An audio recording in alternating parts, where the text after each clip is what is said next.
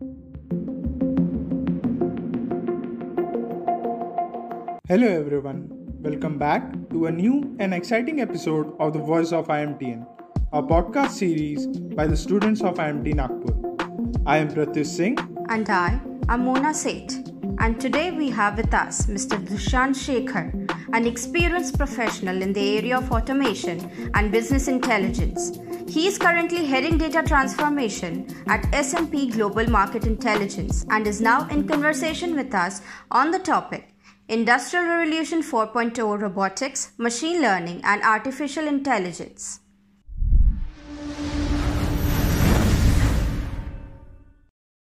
So, my first question to you is, while talking about business transformation process, what are the most important factors that one needs to consider before trying to form a strategy? So I think, first of all, you need to look at what your customer needs are, right? What business are you in and why are you transforming, right? I mean, like, is it because your customer needs are changing? And if they are, how they are changing? So that has to be there. You just don't want to transform for the sake of transforming, right? And then that also decides to what degree you have to transform, right? Your business model could be really old and your customers are like asking for something completely else. So you might have to go through a much larger transformation, or you're there and thereabouts. It might be some minor tweaks. So that's something you need to always keep in mind, that there is a customer at the end of all of this. See, a lot of especially with digital transformation, while there is a lot of focus on technology side of things, which is the cool stuff, but a lot of this comes down to culture and people. Okay, so the technology problems can be solved, but you don't want a situation where the culture is not allowing you to adopt the new technologies. So there is the people and the culture side don't make the headlines. Usually you always see all the cool technology stuff. I think those are also equally important to keep in mind, because eventually an organization is made of people, right? They're not made out of machines. So you have to kind of understand that. I think the third part of this is, any strategy you come up with for transformation has to be an emergent strategy, right? Because things change in the real world. So if you have a 5-year plan and, you can't kind of change stuff, then you could get into trouble. So that's why you should have a little bit more flexibility with things, because technology nowadays, it's difficult to predict to some extent. So I think those are some things to keep in mind, that, make it about the customer, make it about your people, and not just technology, and be a little bit more flexible. Thank you, sir. Now moving ahead. When communicating the analytical model to people who are not well versed with numbers, what is the most important thing to keep in mind? Maybe you should teach them all math, but I think that's a great question. See, the reality of the world we live in, there are consumers and there are people who build stuff. Okay. And there is always a technical gap there, right? It's not just with analytical models, with other stuff as well. Let's say if I come to you and ask you to build me a website, I don't care you use Java or what you use, right? I just want a website. I'll tell you it should run fast, or, it should be able to take this much load. I don't care what you use in the backend. So I think eventually, the consumer is only worried about outcomes, right? Whoever is the consumer of, in your case, the analytical model. So when you're speaking to a consumer who say probably not technical, or, you should focus on what their area of interest is, right? So now, for example, if you're building a model to say predict loan defaults, for example, I'm just making this up. So your end consumer, say if it's a bank, they are only interested in, okay, what percentage of these predictions are correct. Yes. Now, they don't care whether you use machine learning or whatever you want to use. So I think that's an important part of it, that, be able to communicate in a language which makes sense to them and they relate to it. And if it's outcome based, rather than going and telling them that, oh, my analytical models runs 6 layers of neural networks, the better metric for them to say is, okay, out of the last 100 loans which defaulted, my model was able to predict 90% of them. So that's a more powerful metric, rather than getting into the nuts and bolts. There might be customers who might be interested in it, but most of the customers are only interested in the result, right? So Thank you very much.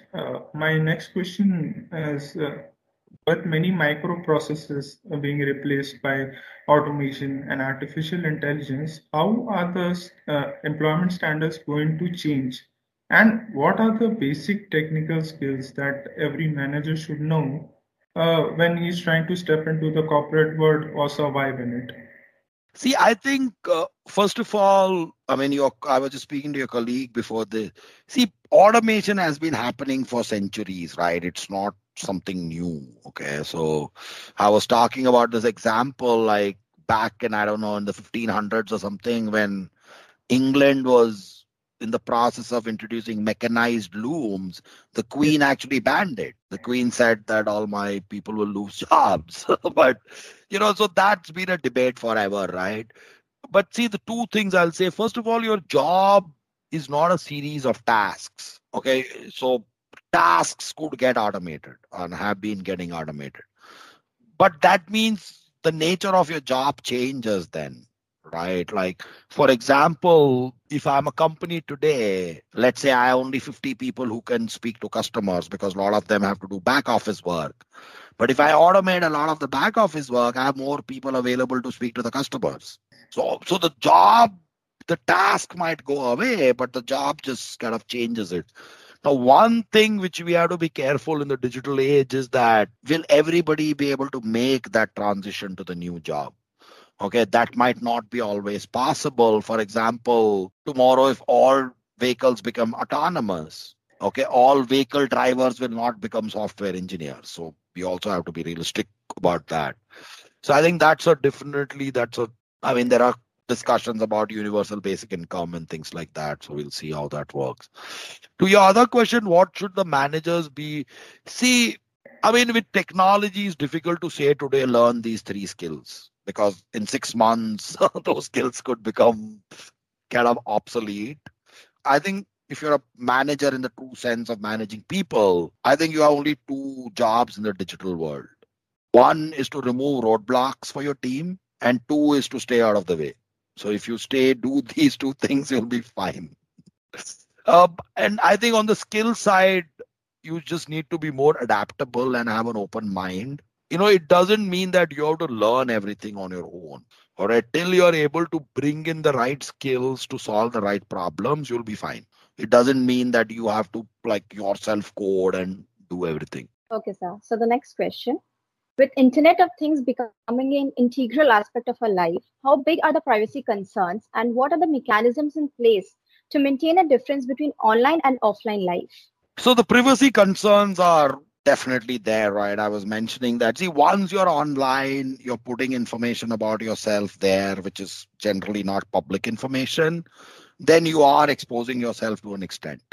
Okay, so you can't get away from that. Yes. People might misuse it or people might not misuse it, but that information is there. Yes. And a lot of times you are putting information even without knowing it, yes. right? Your browsing patterns, for example. Like nobody is explicitly asking you for it, but when you do stuff, people are trying to do, like Facebook will start publishing ads on things which you see more, right? So those kind of things will happen. So the privacy concern is genuinely there, but to a large extent, you control that as to how much information you want to put out. But once you put it out, then there is a risk.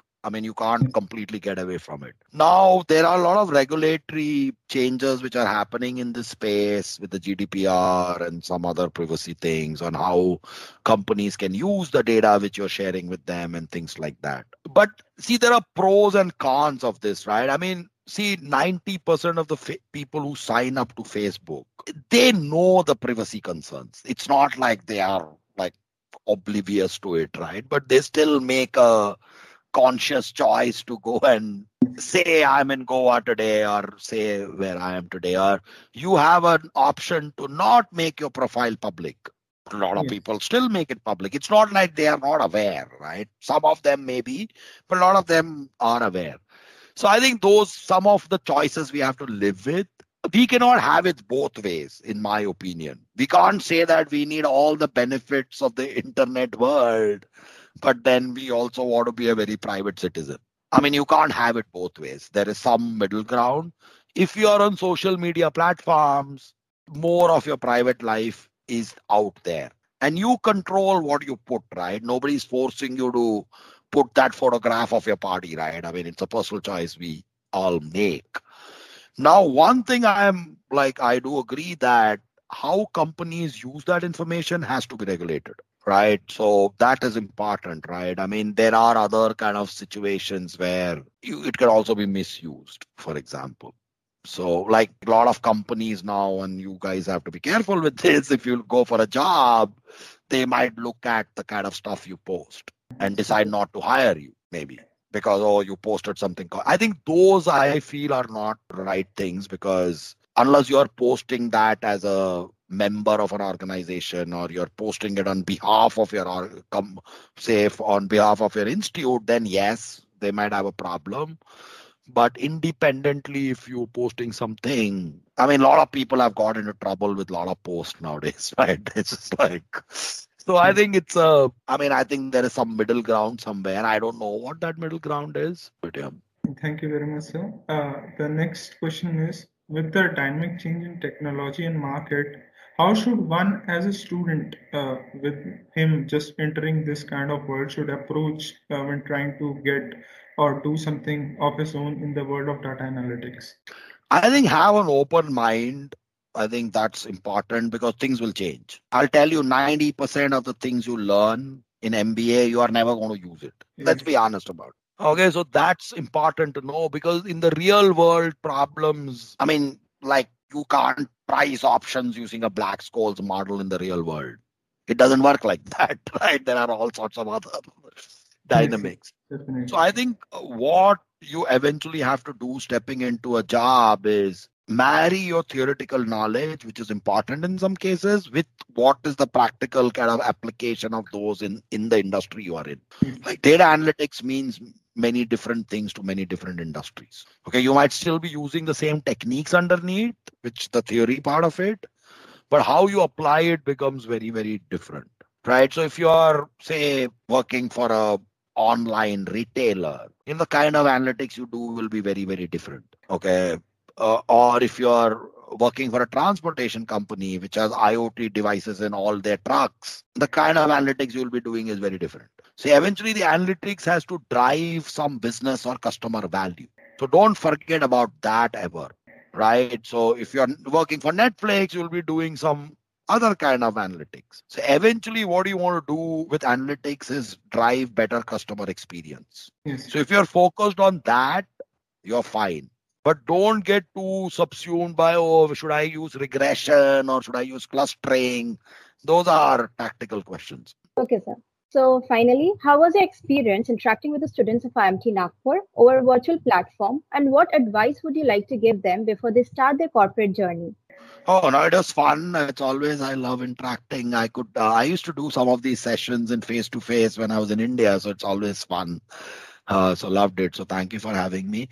I mean, the only advice I'll give is, go into a job with an open mind, be flexible, and do the right thing. Okay, and be brave. Both of them has consequences, but long term, you'll be better off saying what you feel, doing what you feel, and do what makes you happy. You'll be more successful if you pick up a job which also makes you happy.